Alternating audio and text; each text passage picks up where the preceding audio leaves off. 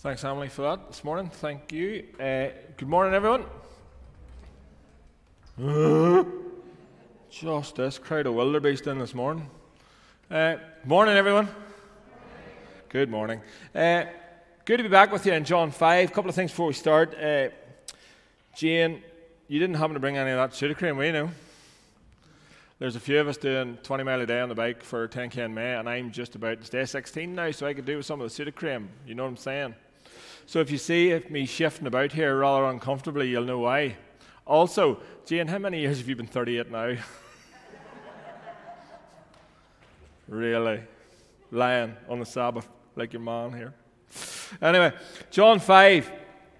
John 5, we are about to see Jesus meet a man and show him that his greatest need wasn't what he thought it was.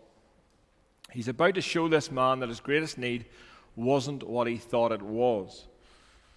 And there are some of us in here this morning who we're in a position in life where we feel there's this great need, and if we just had this great need sorted out, then everything would be okay.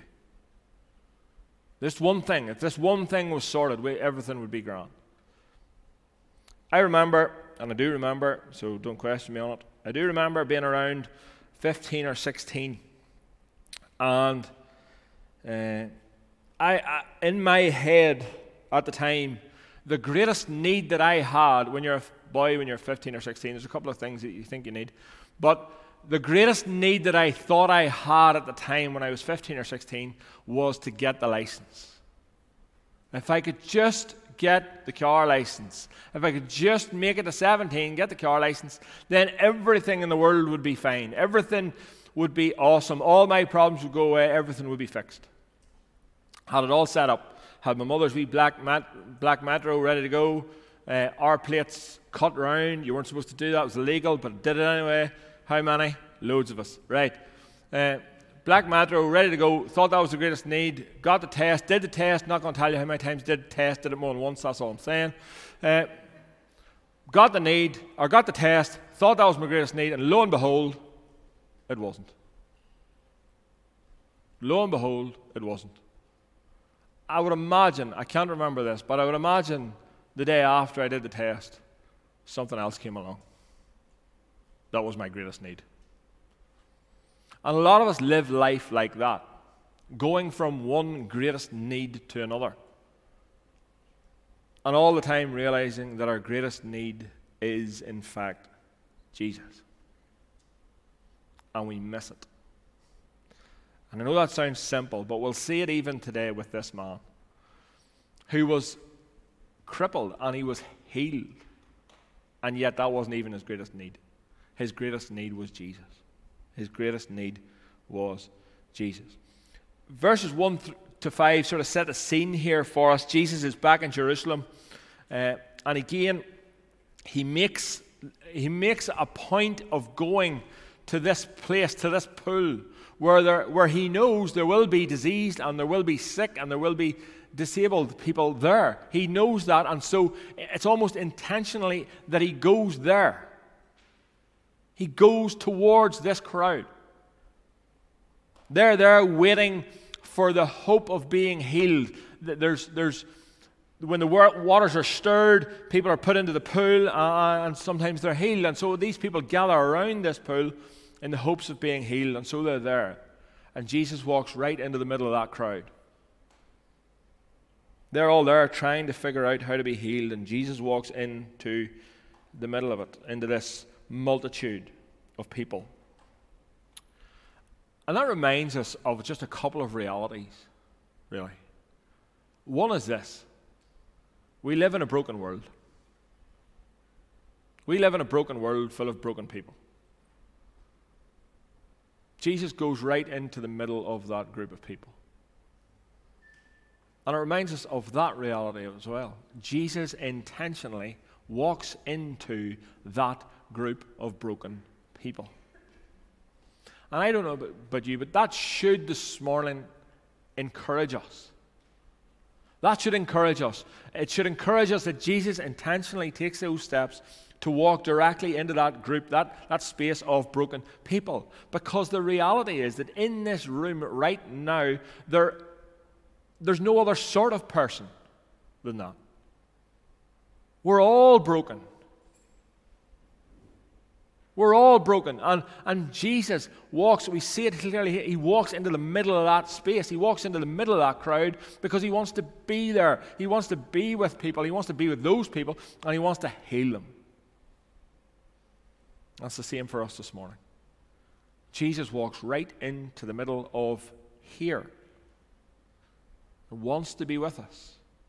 Wants to be with broken people. Wants to be with people who need him desperately. That's the first thing we sort of see, and the first thing that we see in the text. Jesus goes directly into that crowd.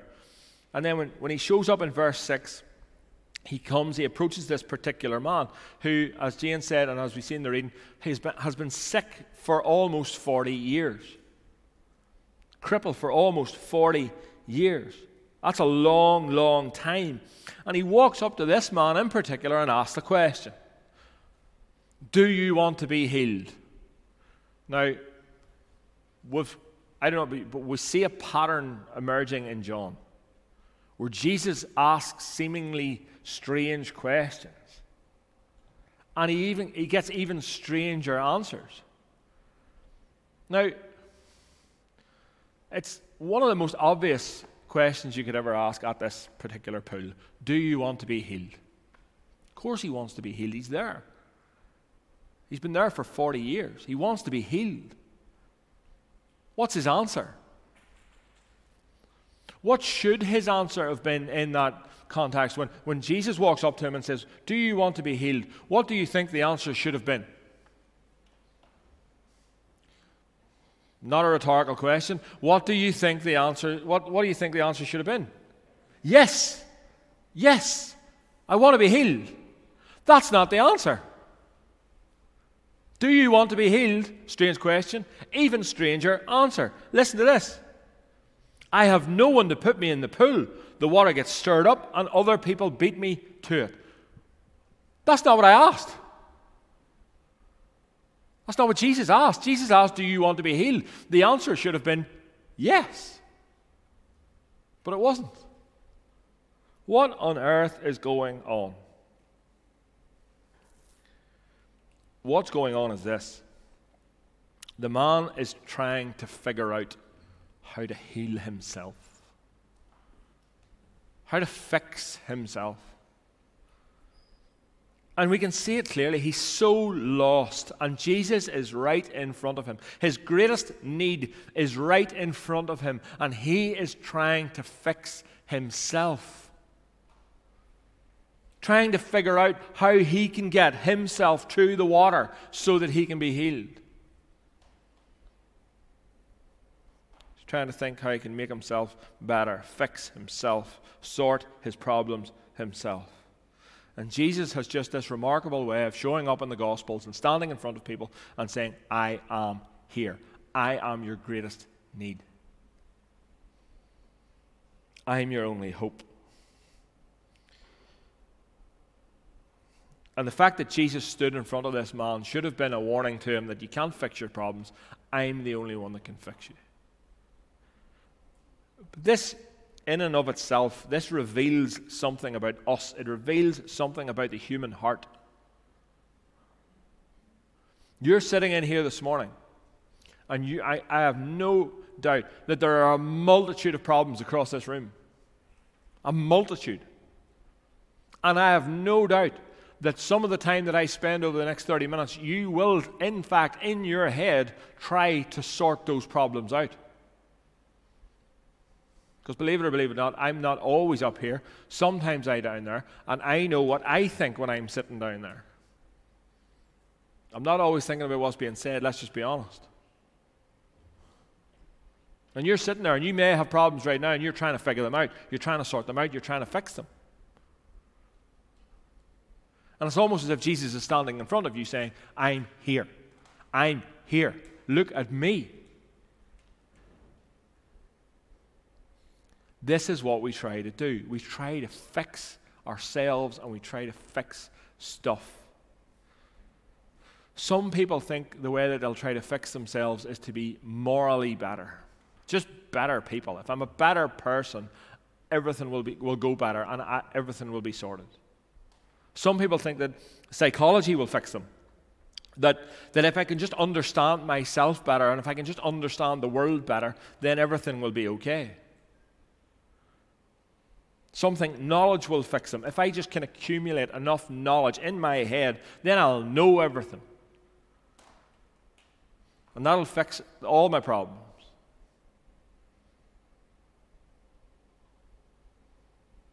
And the reality is, Jesus stood in front of this man and said, I am your only hope. And Jesus stands in front of us today saying, I am your only hope. I am the only one who can fix you. I'm the only one who can fix you.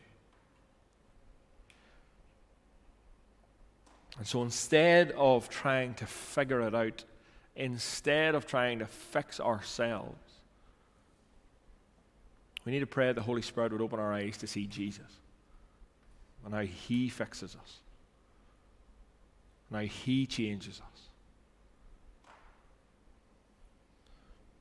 I don't know about you, but I have tried to fix myself many times. Anybody else? No, just me. I've tried to change a habit or do something different or fix this or fix that. And all the time I read in Scripture, even whilst trying to do that, I read in Scripture that even the faith that I have to believe in God is a gift from God. And that I have no ability in and of myself to do anything. Jesus says it. We'll see it in John later on as we go through John. Jesus says, you can do nothing apart from me. Nothing. And so we need to look to Jesus. Just as this man needed to look to Jesus, we need to look to Jesus. And then what we see is just the unbelievable power of Jesus Christ displayed. The unbelievable power of Jesus Christ displayed. In verse 8, it's almost as if Jesus doesn't even wait for the man to start his sentence about the whole, I can't get someone to get me in the pool because, and he just, stop that. Pick up your bed and walk. And guess what happens? He picks up his bed and he walks. Why? Because Jesus spoke it into existence. Jesus said it and it happened. That's what happens in the Bible. That's what happens in the Bible. Think about it. The power of Jesus' word is unbelievable. This man who had been laying here for 38 years, he says, take up your bed and walk. And he just jumps up and does exactly what Jesus says. It is powerful. And when you think about it, why would we ever doubt that? Why would we doubt that Jesus' word is powerful? Because when you trace the steps right back through Scripture, who spoke the universe into being? Jesus. He speaks and it happens. It's not as if there's an argument or a maybe gonna, Jesus doesn't speak the universe into existence and the universe be like, no, I don't think so. No, it happens. It happens. Jesus is the only one who can walk out of defeat death and walk out of a grave.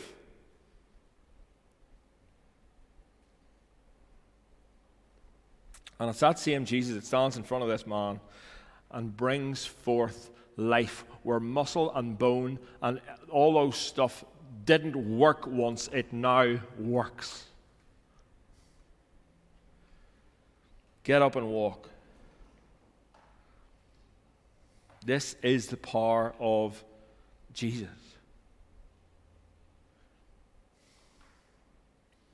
And see, even when we see the physical healings in the Bible, they're not an end in and of themselves.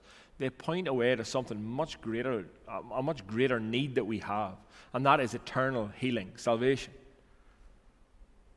And it's exactly the same. When Jesus speaks, it happens. You see, we're not able to open our blind eyes. We're not able to give our dead hearts life. We're not able. But when Jesus speaks, it happens. And I want us to be encouraged by that this morning, because again, across this room, you will have people in your heart and in your mind who you would love to come to meet Jesus. And you've been praying and praying, and you've been sharing the gospel faithfully, and you've been doing what you can, but they don't look any closer to Jesus than they were 3, 5, 10 years ago. And I want you to be encouraged this morning because of this. When Jesus says to the man, pick up your bed and walk, he does it. And when Jesus says, come to me, people come to him. There's no questions asked. There's no questions asked. When Jesus draws, Jesus saves. That's it. And so be encouraged to keep going this morning. Keep praying. Keep sharing the gospel, because we don't know the moment when Jesus will say, come to me, and they will come. They will come. This is a demonstration of the unbelievable power that Jesus Christ possesses. When he speaks, it happens. Keep going. Keep going. The next thing we see here in this, so we have this, the question is asked, strange question, do you want to be healed? Strange answer, no one put me in the pool. We see that the human heart is like that, trying to fix themselves. Then we see the power of Jesus displayed in saying, get up and walk, and he does it. But the next thing we see is this.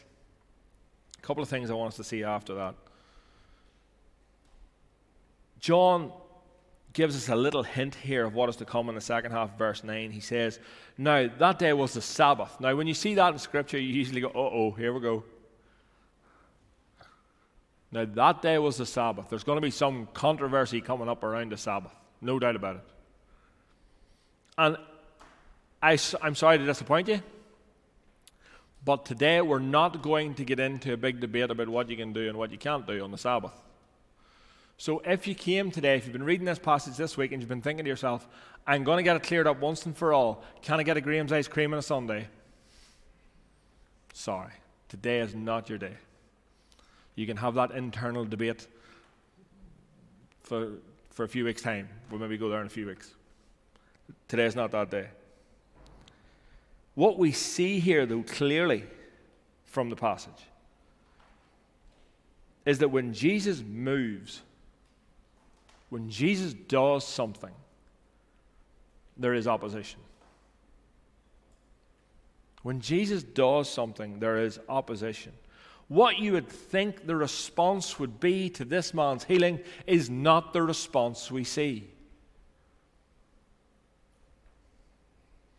It's a weird response. Verse 10.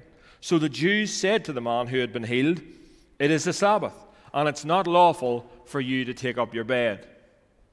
And he answered them, the man who healed me, that man said to me, take up your bed and walk. And they asked him, who is that man? I don't know. He had withdrawn. It's not the response we would expect. We would expect people to be happy, to be pleased that this man was healed. But no, there's opposition. There's opposition.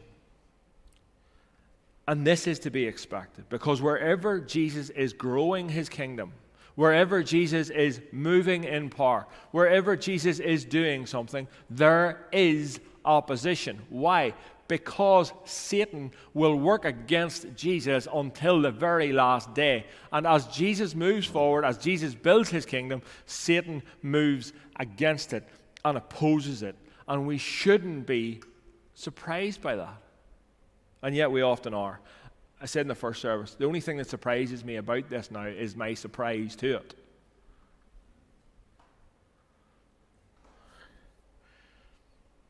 If we as a church are faithfully proclaiming the gospel, if we're taking the gospel to the community, if we are meeting the needs of the community, we will be opposed.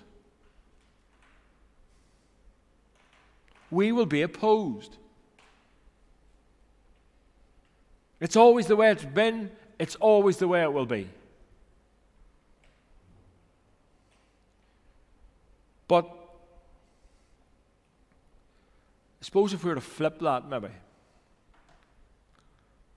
and ask the question of ourselves, and I was to ask the question of myself, and you were to ask the question of yourself, are we being opposed? Where in your own individual walk with Christ at the moment are you being opposed? Not because, let me be very clear, the Bible says that we will be persecuted because of righteousness. We will be blessed are those who are persecuted because of me, Jesus says. And I'm making a distinction there. If you're being persecuted because you're being out, that's not the same thing. If you're being persecuted because of Jesus, then you'll be blessed. Let me ask you, where are you being persecuted? Where are you finding opposition? Dare I say that if I am not being opposed and I am not being persecuted because of righteousness, because of Jesus, then I'm not doing what I'm supposed to be doing. And you're not doing what you're supposed to be doing either. Persecution for followers of Jesus comes with the territory. It is inevitable. It is to be expected, and we should not be surprised by it. The church has always grown when it has been the minority, when it is the persecuted people. Always. That's the first thing we see. There's opposition to when Jesus moves, clearly. Second thing we see, and the second thing I want to just hone in on here, is the response of the Jews. As I say, you would think they would be happy. You would think they would celebrate. You would think they would be rejoicing. Here's a man who we know has been crippled, is now picking up his bed and walking around. You would think there would be celebration. No? No. Now, I used the example like earlier on in the first service. Like, think about this. Put it into our context, right? There's a man in the square. Say there's been a man in the square in Rathfrion for 40 years who we see there regularly. And we see that he's there and he's begging. And we know he's crippled. And we know that he's destitute. And we know that he has all these issues. And then tomorrow morning in the Milestone, we meet him. And he's walking. And he's at the hot food counter. Getting a half and half because it's very good. Oh. What's our response? Just stop for a wee second and pause. Because we would like to think our response would be one of rejoicing and happiness and gladness. And just stop and pause before we're too judgmental of the Jews because of their response. Because oftentimes, what the problem was here for the Jews was this. Why are you carrying your bed? It's the Sabbath. You're not supposed to do that on the Sabbath. And I want to save you a bit of time. Don't go and read the whole of the Old Testament this afternoon and try and find this wee rule in the Old Testament where it says you can't carry your bed on the Sabbath. I'll save you a bit of time. It's not there. Nowhere in the Old Testament does it say this. Nowhere. What had happened was that the Pharisees had made this rule up in order to place it on top of the Old Testament law so that the Old Testament law would be protected, so that no one would ever get close to breaking the Sabbath laws, and so they had made this rule up. It's not there. It's not there. It's not in the Old Testament. But let's just pause and think and ask ourselves the question, what would our response be to this man? Would it be the same? Because the problem was these people were so focused on the externals that they didn't even see what was going on. They didn't see what God was doing. They were so focused on the externals. Right, let me give you an example to make this concrete for us. Because we can be like this. All of us. All of us can be so focused on the externals, we miss what's actually going on.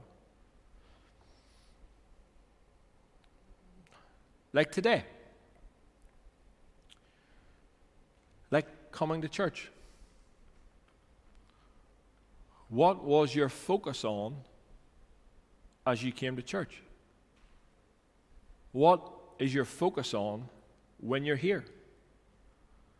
What will your focus be as you leave?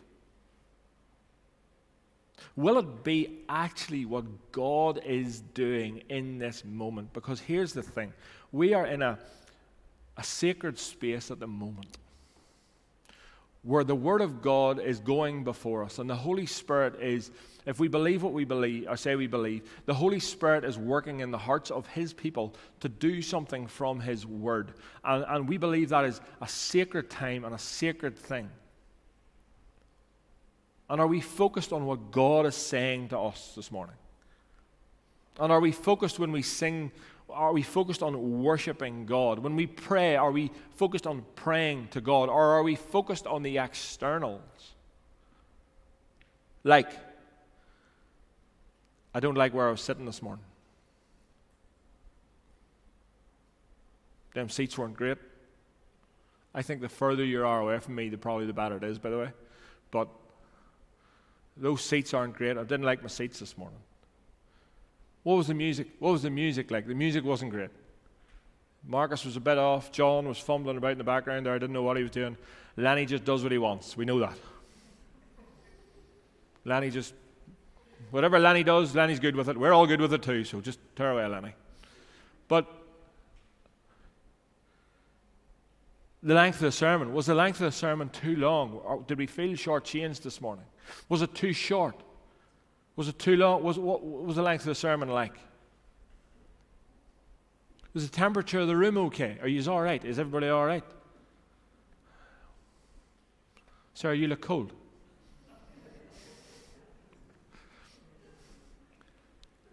Externals. All externals. They don't matter. What matters is what God is doing. What God's saying. How God is being worshipped. Those are the things that matter. None of the rest of it matters. It's all fluff. It doesn't matter. So we can be like these people. We can miss what's going on because we're so focused on the externals.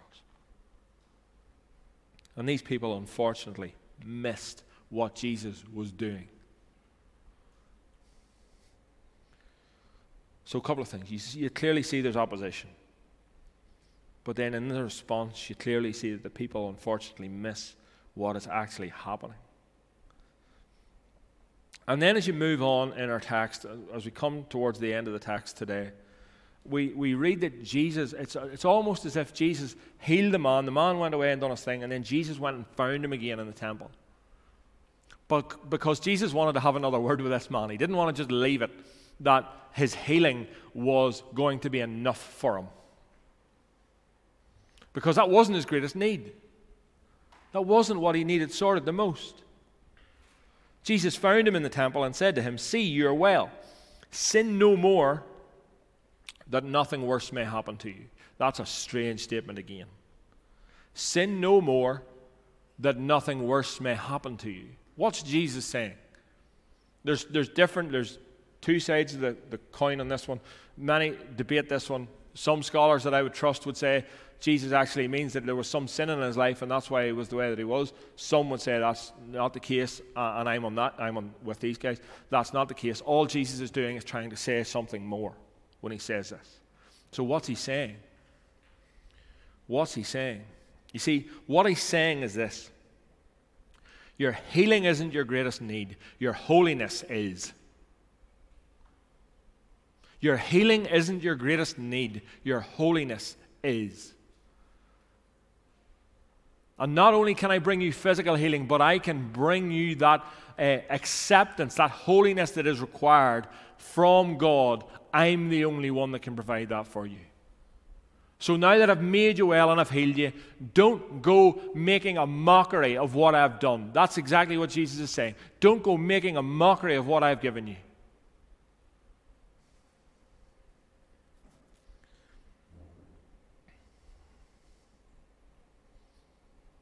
Jesus knows that this man is incapable of not sinning. Go and sin no more. Jesus knows he's incapable of that. The reality is that we are incapable of that. The reality is that most of us will not leave this room today. I could say to you, right, okay, John said, well, it doesn't really matter what I say, but I could say to you, go and sin no more. Jesus has forgiven you. Go and sin no more. Chances of getting out of this room without sinning, slim. Slim. So Jesus knows. So he can't be saying that, but what does he mean? He means don't make a mockery out of the salvation that I have given you. Don't be throwing it back in my face by the way that you live.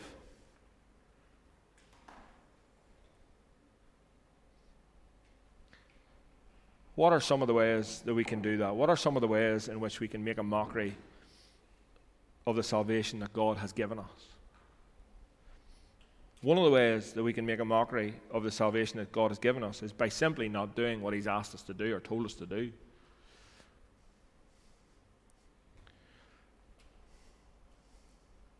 So when Jesus says things like, forgive one another, just as I have forgiven you,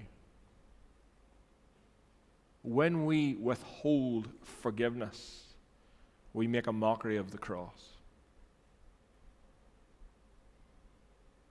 Simple.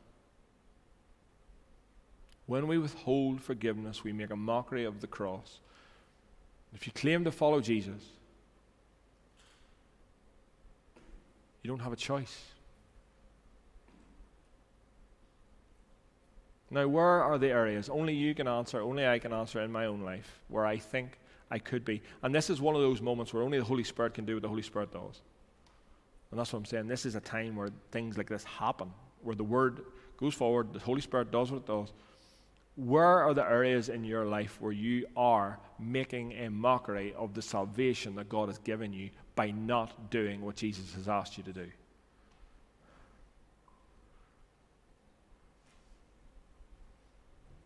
Think about that. Ponder that, especially before we come to communion. So what we see clearly in this text today is are a couple of things, a few things. We try to fix ourselves. And Jesus stands before us and says, stop it. Stop it.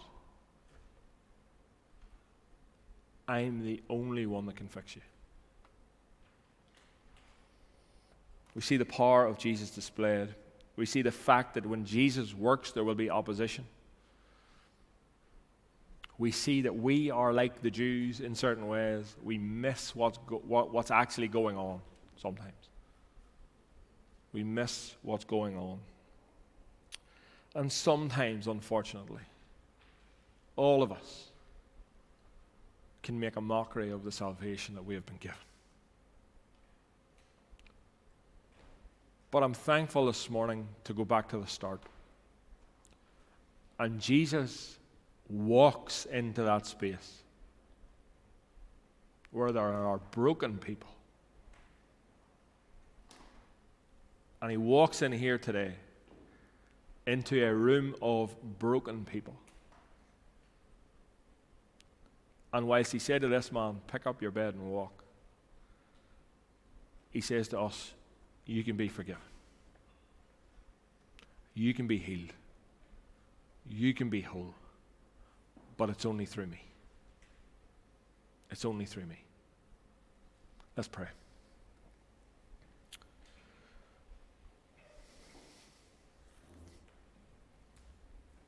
Father, we do thank you for your word, that you've spoken to us. It's just an amazing gift that we have.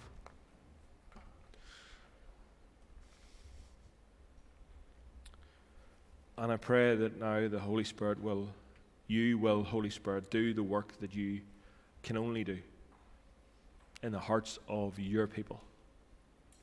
Please speak, please heal, please restore. In those areas where we're trying to fix ourselves, stop us. Point us to Jesus. In those areas where we're making a mockery of the salvation that you have given us, stop us. Point us to Jesus.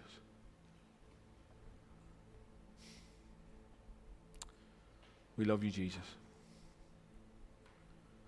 We love you and we thank you. And it's in your beautiful name we pray. Amen. So, when we come to communion,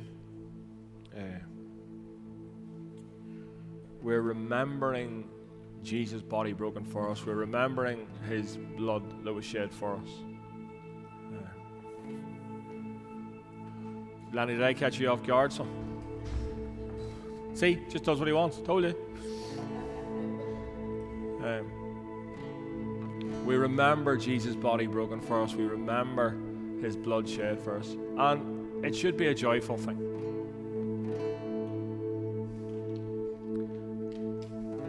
If you're in Christ, you're forgiven. You're free. That should be a joyful thing. And so remember his body, remember his blood shed. And then so eat and so drink.